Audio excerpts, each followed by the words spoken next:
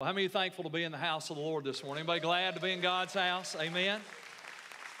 All right. Well, we are going to wrap up a series today that we began about 4 weeks ago entitled Blessed.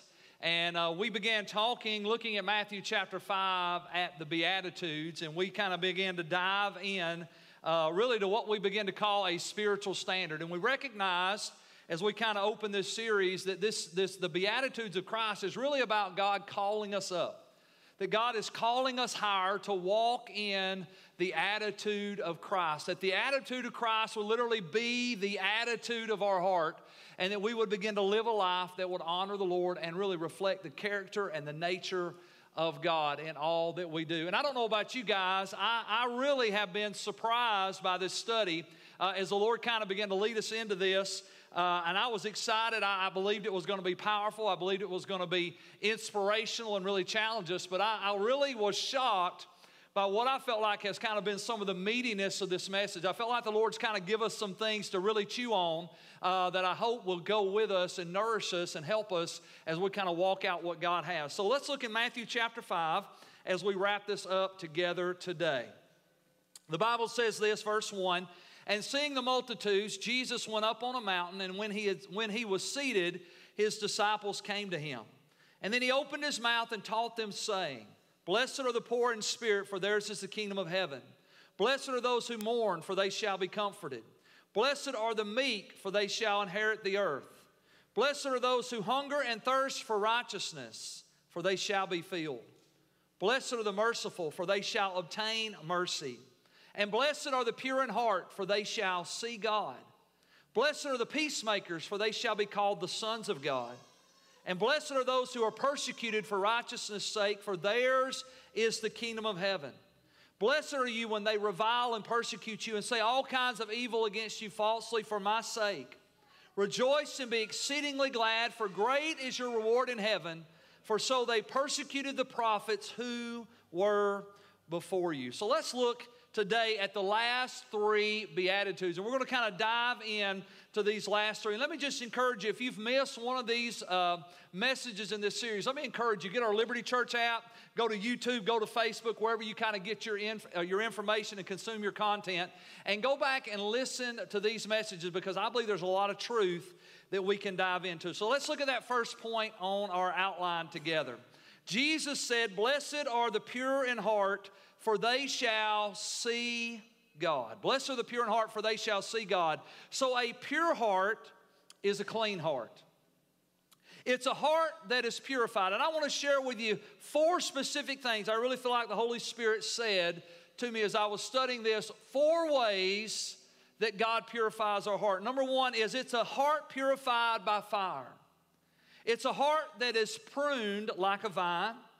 It's a heart that is washed in water, and it's a heart that is unmixed with this world. Purity of heart is a process of abiding in Christ and separating ourselves from this world. And we're going to talk about that process just a little bit. So purification, God, purify my heart. Blessed are the pure in heart, for they shall see God. So that purification process is really that. It's a process. It's a process through which God purifies our heart and enables us, as we abide in Christ, to begin to walk out the blessing of this beatitude, which is simply this: blessed are the pure in heart, for they shall see God. There's a revelation that comes through purity that allows you to see things you would never see before. So let's talk about those little 4-step process that I felt like the Holy Spirit showed me. God purifies our heart by fire. In Hebrews chapter 12, verse 29, the Bible says this. It says, "For our God is a consuming fire." And in Malachi chapter 3, the Bible says this: "He," speaking of God, "will sit as a refiner and a purifier of silver. He will purify the sons of Levi and purge them as gold and silver, that they may offer to the Lord an offering in righteousness." As we abide in Christ, think about this: the fire of God refines our hearts. Do you remember John the Baptist? He prophesied about Jesus. He said when he comes, he will baptize you in the Holy Ghost, and he will baptize you with, you remember what he said? He'll baptize you with fire. Holy Ghost and fire is the baptism that Jesus Christ brings into our life. And the truth is that when we kind of, as American Christians, think about the fire of God. You ever hear somebody talk about the fire of God? I just automatically get excited, right? I think about fire as being exciting, being powerful, being amazing. I mean, the fire of God, they're fired up, they're excited, they're on purpose, they're living for the Lord, and that's an exciting revelation. But let me give you something today. The realization is the fire of God is not so much about excitement as much as it is about purification. God sends the fire not to stir us up, but to clean us up. Not to give us emotional enthusiasm, but to give us a clean heart that is willing and able to serve the Lord. And that's a powerful thing. And so when you think about the fire of God, God purifies our heart by fire. Let me tell you something today. God loves you so much that He will turn up the heat. You ever had the Holy Spirit put His finger on something? I mean, He just kept putting His finger on it, and He keeps putting His finger on it, He keeps putting His finger on it, and it's like He's got this laser beam magnifying glass, and He has just zoned in on one thing in your life, and you're like, God, I'm doing really good over here, and God says, yeah, well, let's talk about this. Well, Lord, my marriage is really good. God says, oh, yeah, but let's talk about this. Well, Lord, financially, I'm really doing good. Oh, yeah, but let's talk about this. You ever seen the fire of God like that? You ever felt the fire of His presence as the Holy Spirit begins to purify your heart and He begins to focus in on the dross, the impurities in our life that keep us from revealing the glory of God? The Bible said there in Malachi chapter 3 that He would refine the children of Israel as a refiner purifies silver. I watched a little documentary on a silversmith, and as the guy was putting the silver into the fire, and he'd pull it out, and he'd put it in the fire, and he'd pull it out, and he'd put it in the fire, and he'd pull it out. And the guy that was watching him asked him this question. He said, how do you know when the silver is refined? And the guy said, it's really simple.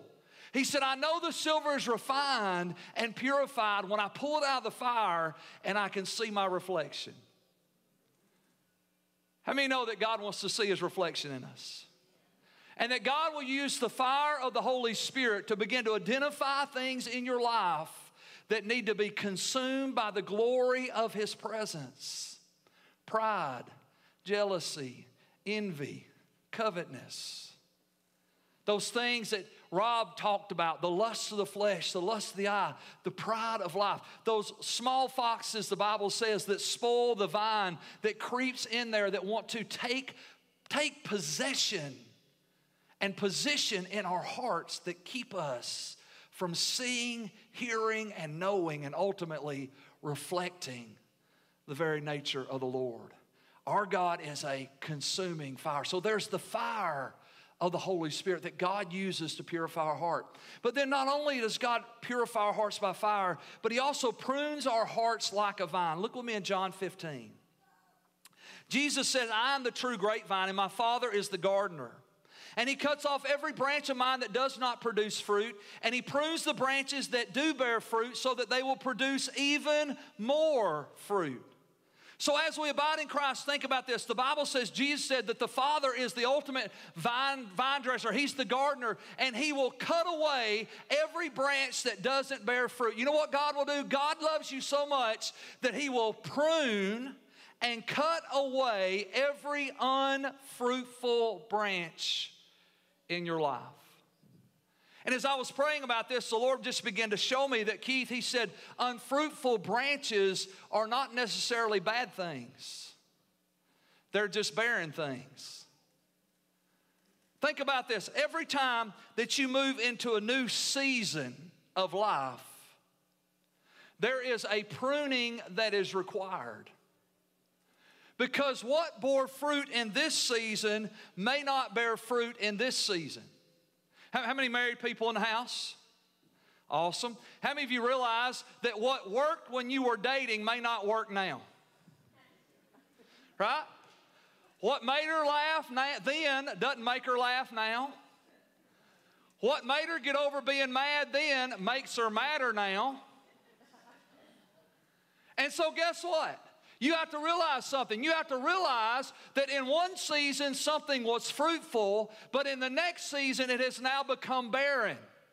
And God loves you so much, He wants to prune your heart of the unfruitful, barren branches in your life so that the rest of your branches can receive the nourishment that they need. Because here's the revelation. You cut away the barren branches so that the fruitful branches have more resources. Let's just be honest, we can probably look at our lives and we can recognize there are some barren things that we're still putting money into, that we're still putting energy into, that we're still investing time into, and it hadn't produced fruit in a long time. But there's just something about our humanity that wants to hold on to the dead things because it used to be a fruitful thing. But God loves you too much to leave those dead things sucking life from the life-giving things that are intended to produce fruit in your life. Then Jesus goes on and He makes another statement there in that same verse, verse 2. He said, He cuts off every branch of mine that doesn't produce fruit, and then He prunes the branches that do bear fruit so they will produce even more fruit. So here's the good news. No matter where you're at, God's going to prune you. If you have barren branches, God's going to cut them off. If you have fruitful branches, you know what God's going to do? He's going to cut back that which is bearing fruit so that it can bear more fruit. And I'm just going to be honest with you, this is probably one of those attributes I just don't love about God. I'm like, Lord, I'm bearing fruit, let's leave it alone. I'm bearing fruit, it's working, it's not broke, so let's not fix it. But God says it's fruitful, and it's good, and it's God, and it's what I want to do in your life for this season, but it's not the fullness of the fruit that I want to bring. So I'm not going to cut it off, but I am going to cut it back. 2020 was a year when God did some cutting back.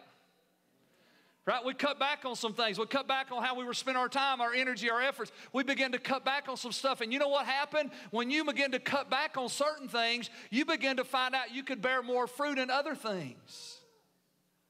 And all of a sudden you begin to recognize that God wants to prune your life. And so He prunes your heart by cutting back the fruitful areas so He can bear more fruit. When you read the rest of John 15, Jesus is kind of obsessed with fruit.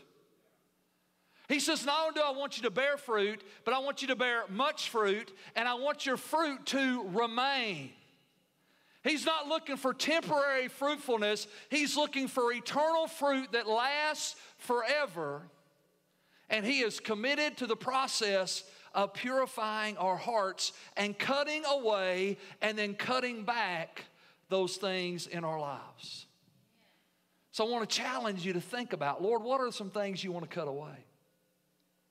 What are some things I need to cut back? What I've recognized over the years is sometimes to go to the next season God wants me to do, I have to cut back an investment that I was making in this person so I can have more time to invest in this person. I have to cut back some time I was investing in this project so I can invest more time in this project. And every time the Lord does that, it's uncomfortable. But if I've been faithful to the process, I've always seen the fruitfulness of God as He takes that fruitful thing and causes it to bear more fruit. And ultimately, the goal is fruit that remains. Let's look at the third element of how God purifies our heart.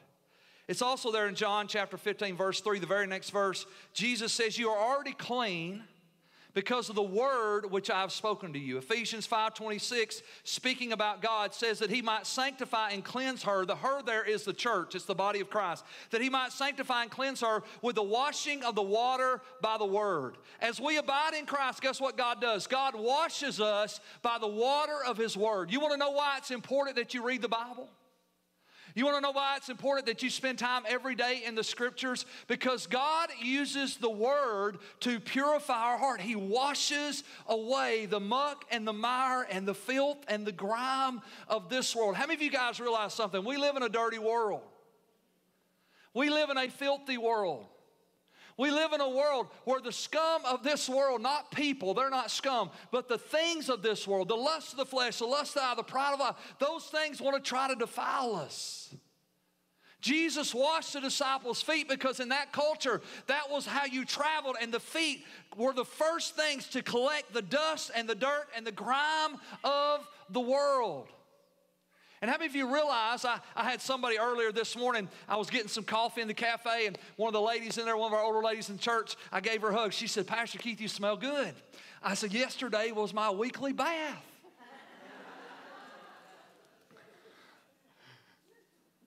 How many of you know that if you only took a bath once a week, you might have an aroma? And it probably wouldn't be an aroma that would attract people. It would probably be an aroma that would dispel people. If the only time you read your Bible is when you come to church and I ask you to open it up, then you're only bathing once a week. But every day, you're being bombarded by the world. And every day, you're being confronted with the filth of this world. And I need a daily cleansing to keep my heart right. Amen? So God purifies our heart by the fire of the Holy Spirit. He purifies our heart by the pruning shears of the Father. And then He purifies our heart by the washing of the water of the Word. Now look at this next part. 2 Corinthians chapter 6. God purifies our heart. I want you to see this through separation, because the word pure means to be undefiled or unmixed. Unmixed.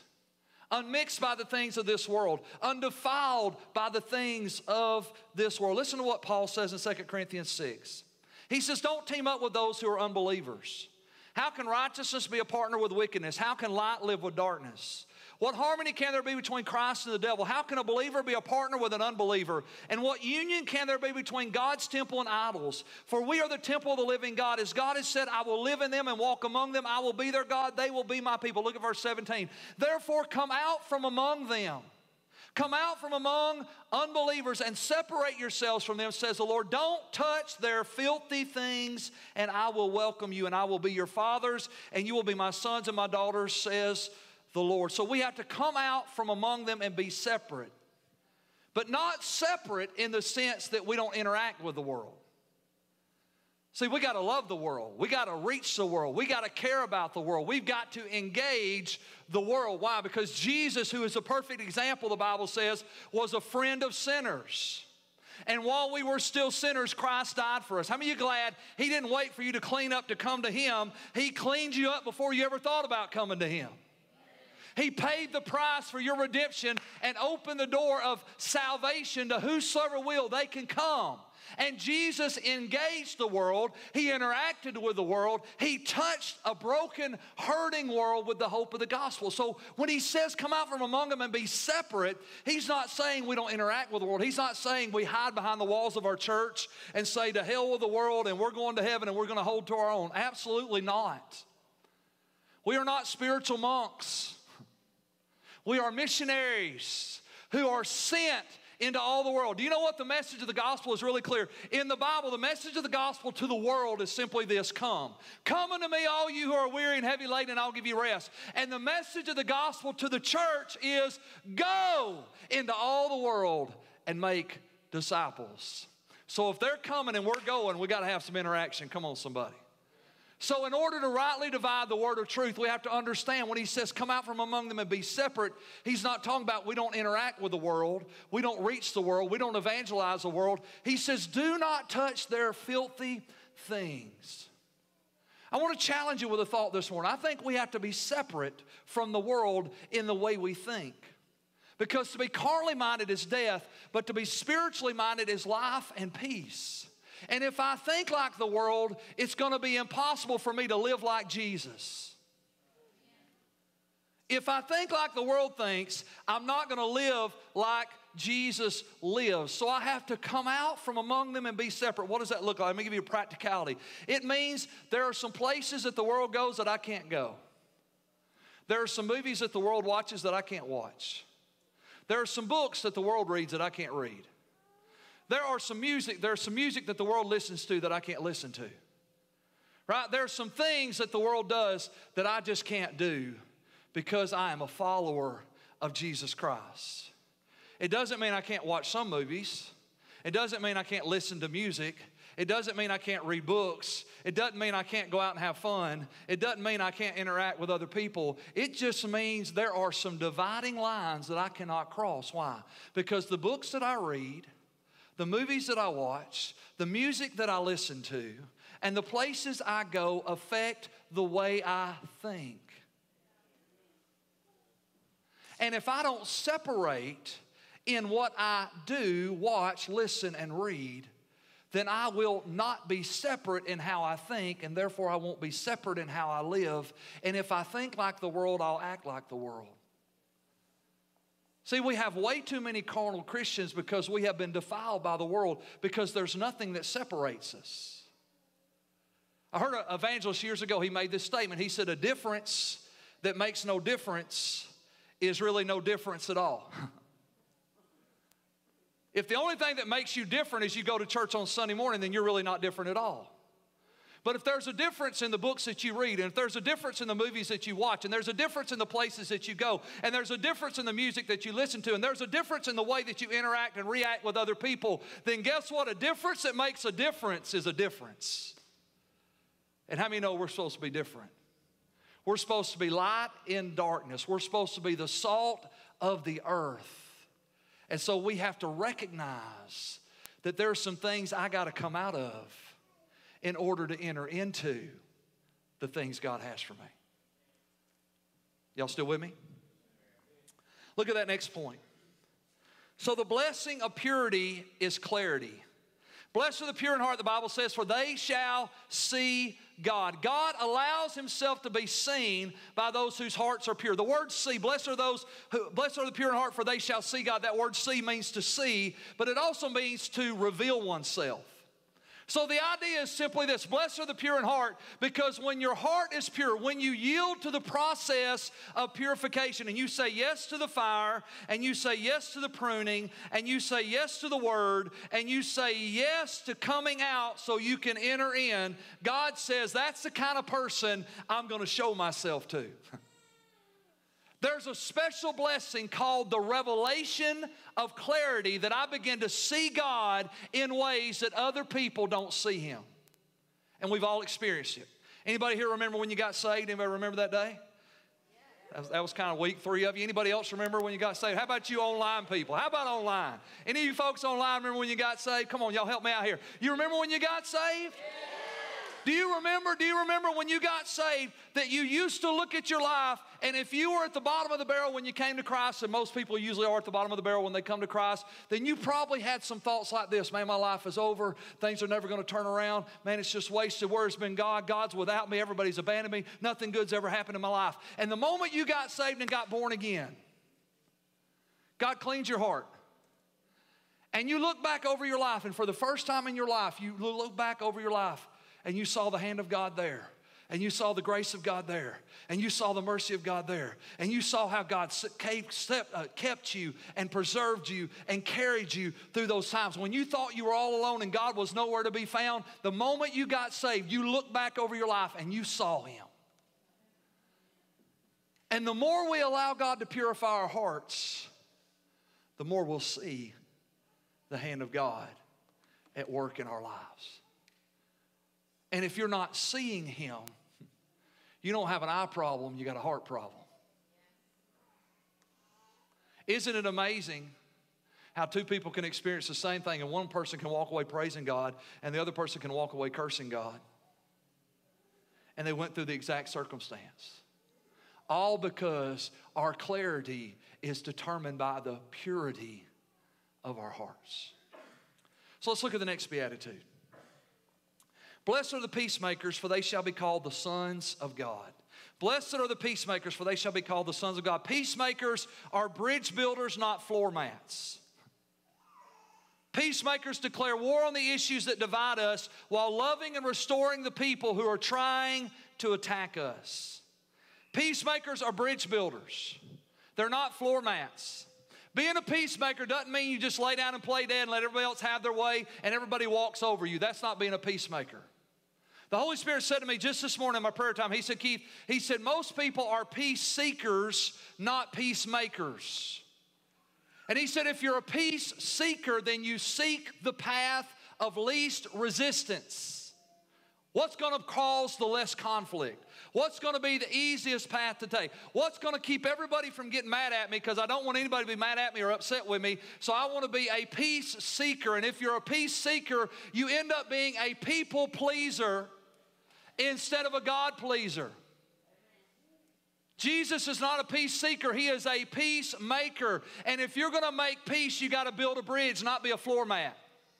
If you're going to make peace, you have to declare war. Hear that. Peacemakers declare war. They don't declare war on the people. They declare war on the issues and the agendas of the enemy that are working through people. So when I'm a peacemaker, I'm declaring war on the issue in my marriage, but at the same time, I'm loving and restoring my spouse.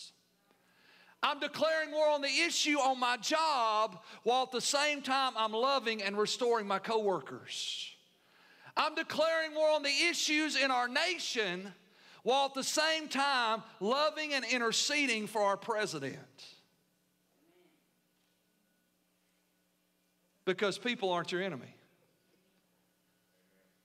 The enemy is the enemy. And Christ died for you while you were the enemy of God. How about you return the favor? See, that's what this beatitude is really all about. Blessed are the peacemakers, for they shall be called the sons of God. Look at that next point. Peacemakers are called the sons of God. This beatitude distinguishes us from the world and sets us apart as children of God. Peacemakers are blessed because they resemble the Father. The word son, blessed are the peacemakers, for they shall be called the sons of God, means the offspring of God, but it also means one who resembles the Father. One who resembles the Father. We got two grandbabies, and we got another grandson on the way. I don't know if y'all saw that over the holiday. Woo-hoo. Grandson number 3's on his way.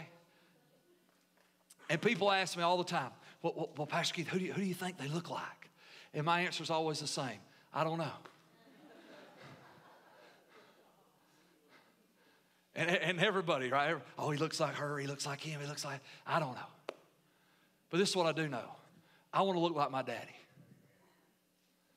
And nothing makes you resemble the Father like being a peacemaker.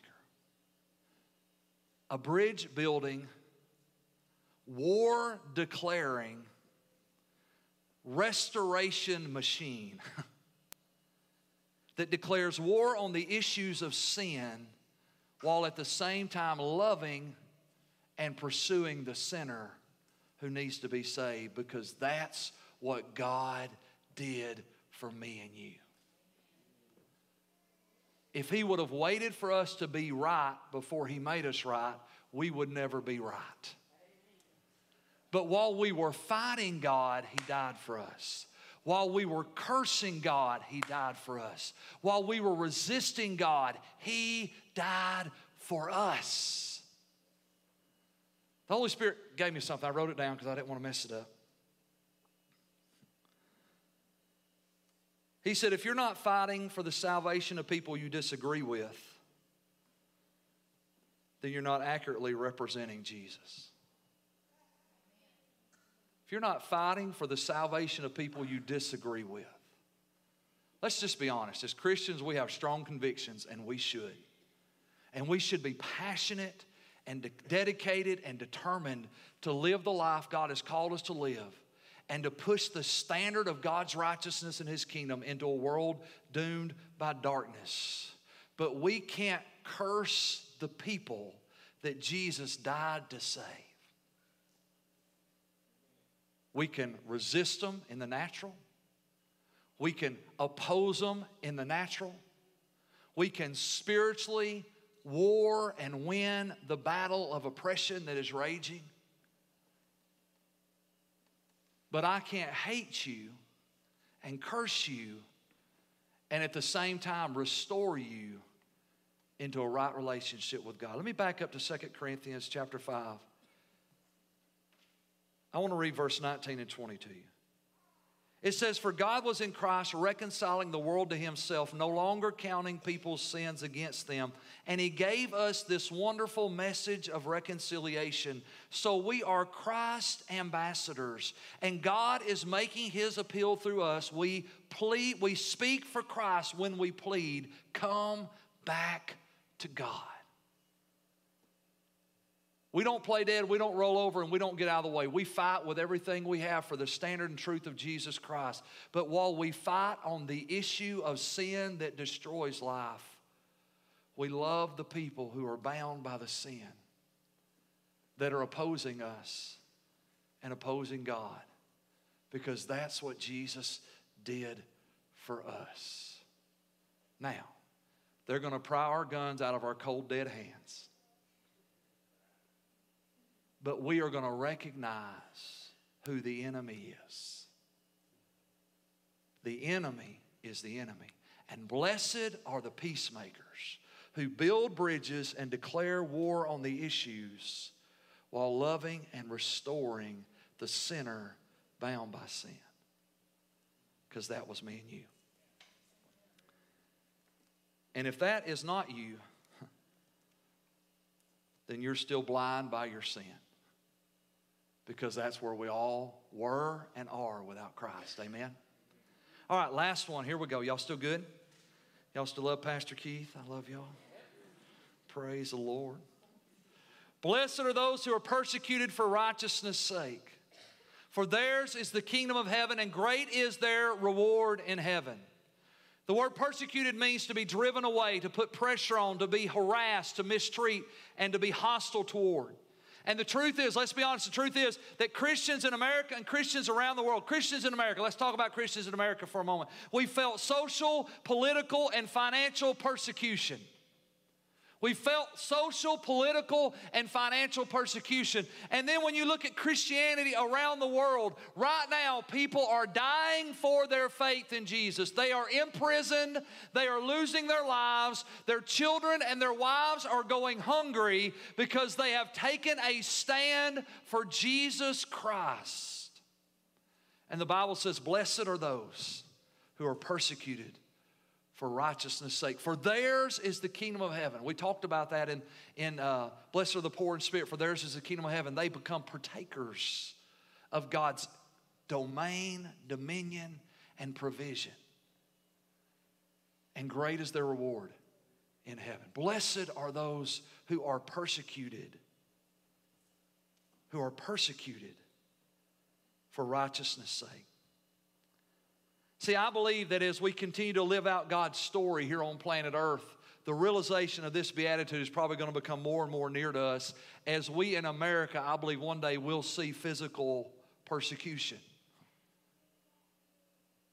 To consider what we're going through today as genuine persecution when you compare it to what people around the world are enduring today, it's almost an injustice to say that when somebody slanders me on Facebook, I'm being persecuted when somebody around the world is being imprisoned. But it is all persecution. And we know it's real.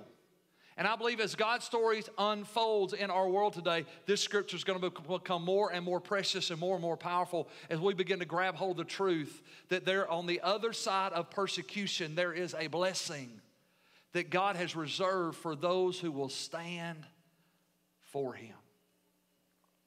I used to hear young guys, as we were working in the youth, they say, Pastor Keith, I will die for Jesus. And that never impressed me. Because my question was always, well, more importantly, will you live for Him? I'll die for Jesus. Yeah, but will you live for Him? Every day, Monday, Tuesday, Wednesday, Thursday, Friday, Saturday, will you live for Him? There's an old saying that says, if Christianity was illegal, would there be enough evidence in your life to declare you guilty? If Christianity was illegal, would there be enough evidence in your life to declare you guilty? Or would your only evidence of your Christianity be, I go to church on Sunday and I'm a good moral person?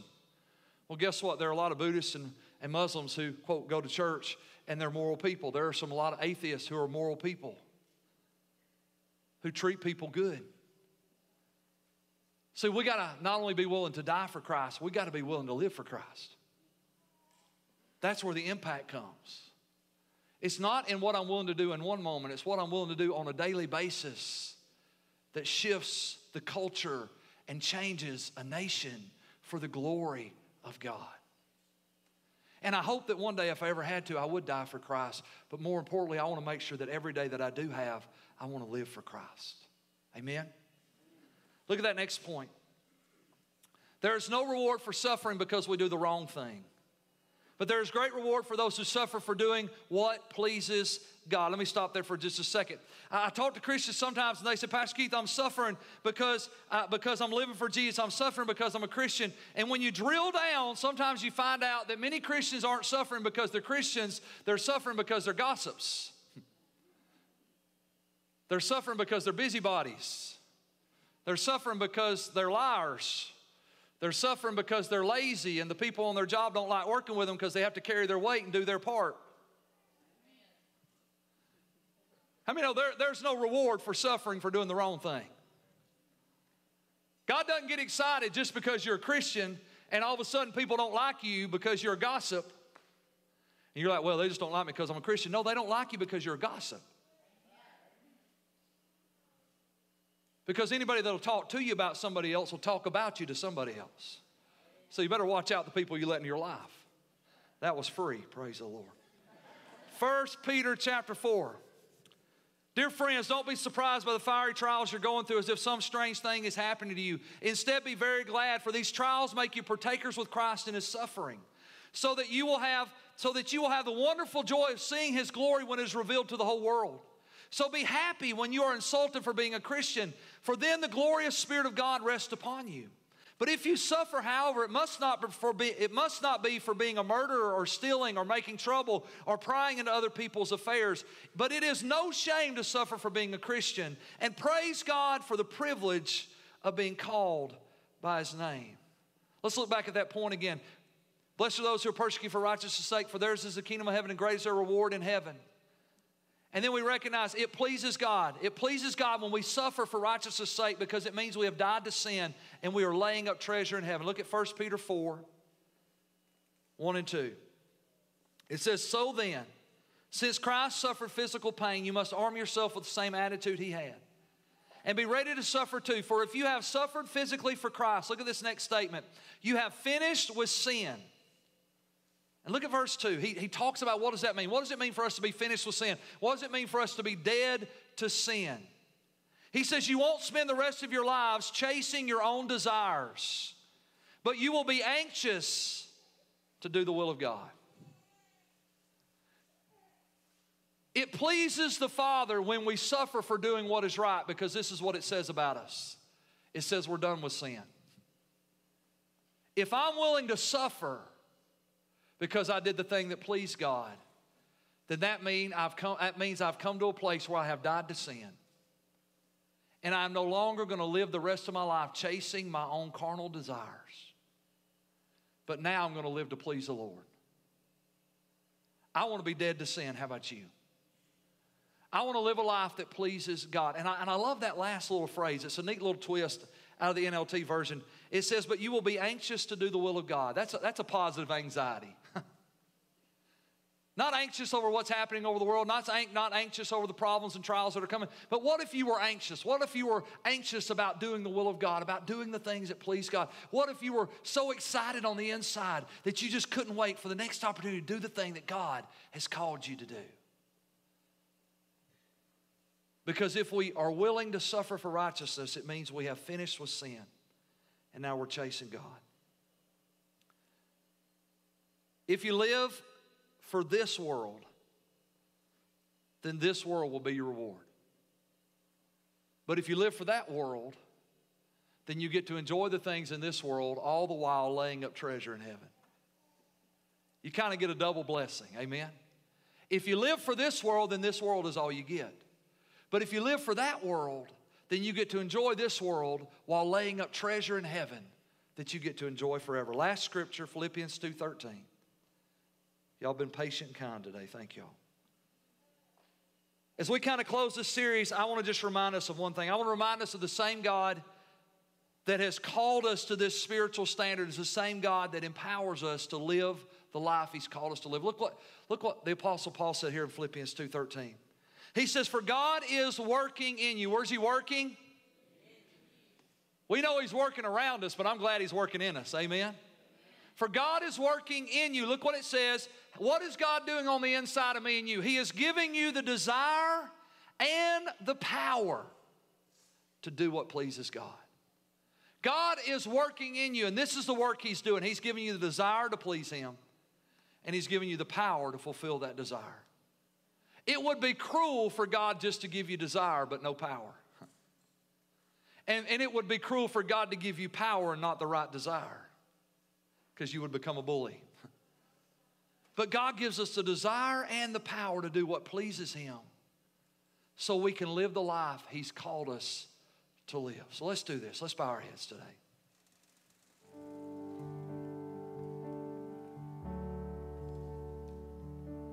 I want to just challenge you today, if you're a Christian,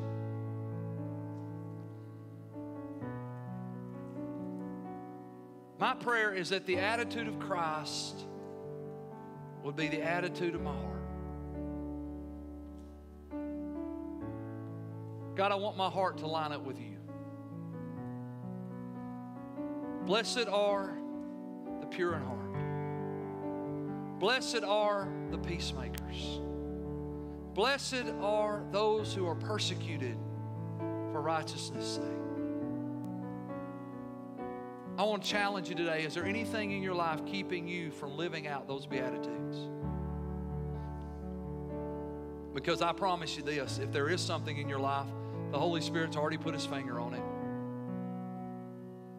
And either the fire or the pruning shears or the washing of the water or the separation that needs to take place, God is already prompting you in a direction. And some of you right now know there are some things in your life that need to be cut off, and there are some things in your life that need to be cut back. I want to challenge you just to do business with the Lord this morning. God, are there any unfruitful things in my life that need to be cut off? And Lord, are there any areas in my life that You want to cut back so I can produce more fruit? Lord, I just want to say yes to You. Maybe you're here this morning, maybe you realize you've been a peace seeker. You've just been a people pleaser. And you realize today, hey, I can't live my life that way. It doesn't please God to please people. But if I please God, I can minister to people. And I can help people. And I can see people come out of darkness into light. And I want to be that kind of person. God, help me to be a peacemaker today. And God, give me the courage to embrace that last beatitude. Blessed are those who are persecuted for righteousness' sake. Lord, let me live the kind of life that's not just willing to die for You, but God, let me live the kind of life that is willing to live for You every day. I want to be that person, Father. So right now, just do business with the Lord. Let the Holy Spirit minister to you. If you're here today or you're watching online and you say, you know what, Pastor Keith, I know without a doubt in my heart this morning, I'm not ready to meet the Lord. You talked about my eyes being open, being able to look back and see the hand of God in my life. I've never experienced that. Today, I'm still what the Bible calls dead in my sins, but today I want to accept Christ. I want my eyes to be open. I want my heart to be clean. And I want to commit my life from this day forward to live for and follow after Jesus. If that's you, I want you just to raise your hand. Today, I want to accept Christ as my Lord and Savior. I've never been born again. I've never been saved. But today, I want to accept Him. If that's you, just raise your hand. Just hit that hand emoji. Type in that chat box. I'm raising my hand. And we're about to close in prayer. So if that's you today, this is your moment. This is your hour to make Jesus the Lord of your life. He wants to wash you clean. He wants to give you a gift called eternal life. And He wants to adopt you into the family. So right now, let's just pray this prayer together. If you're watching online, this is for you.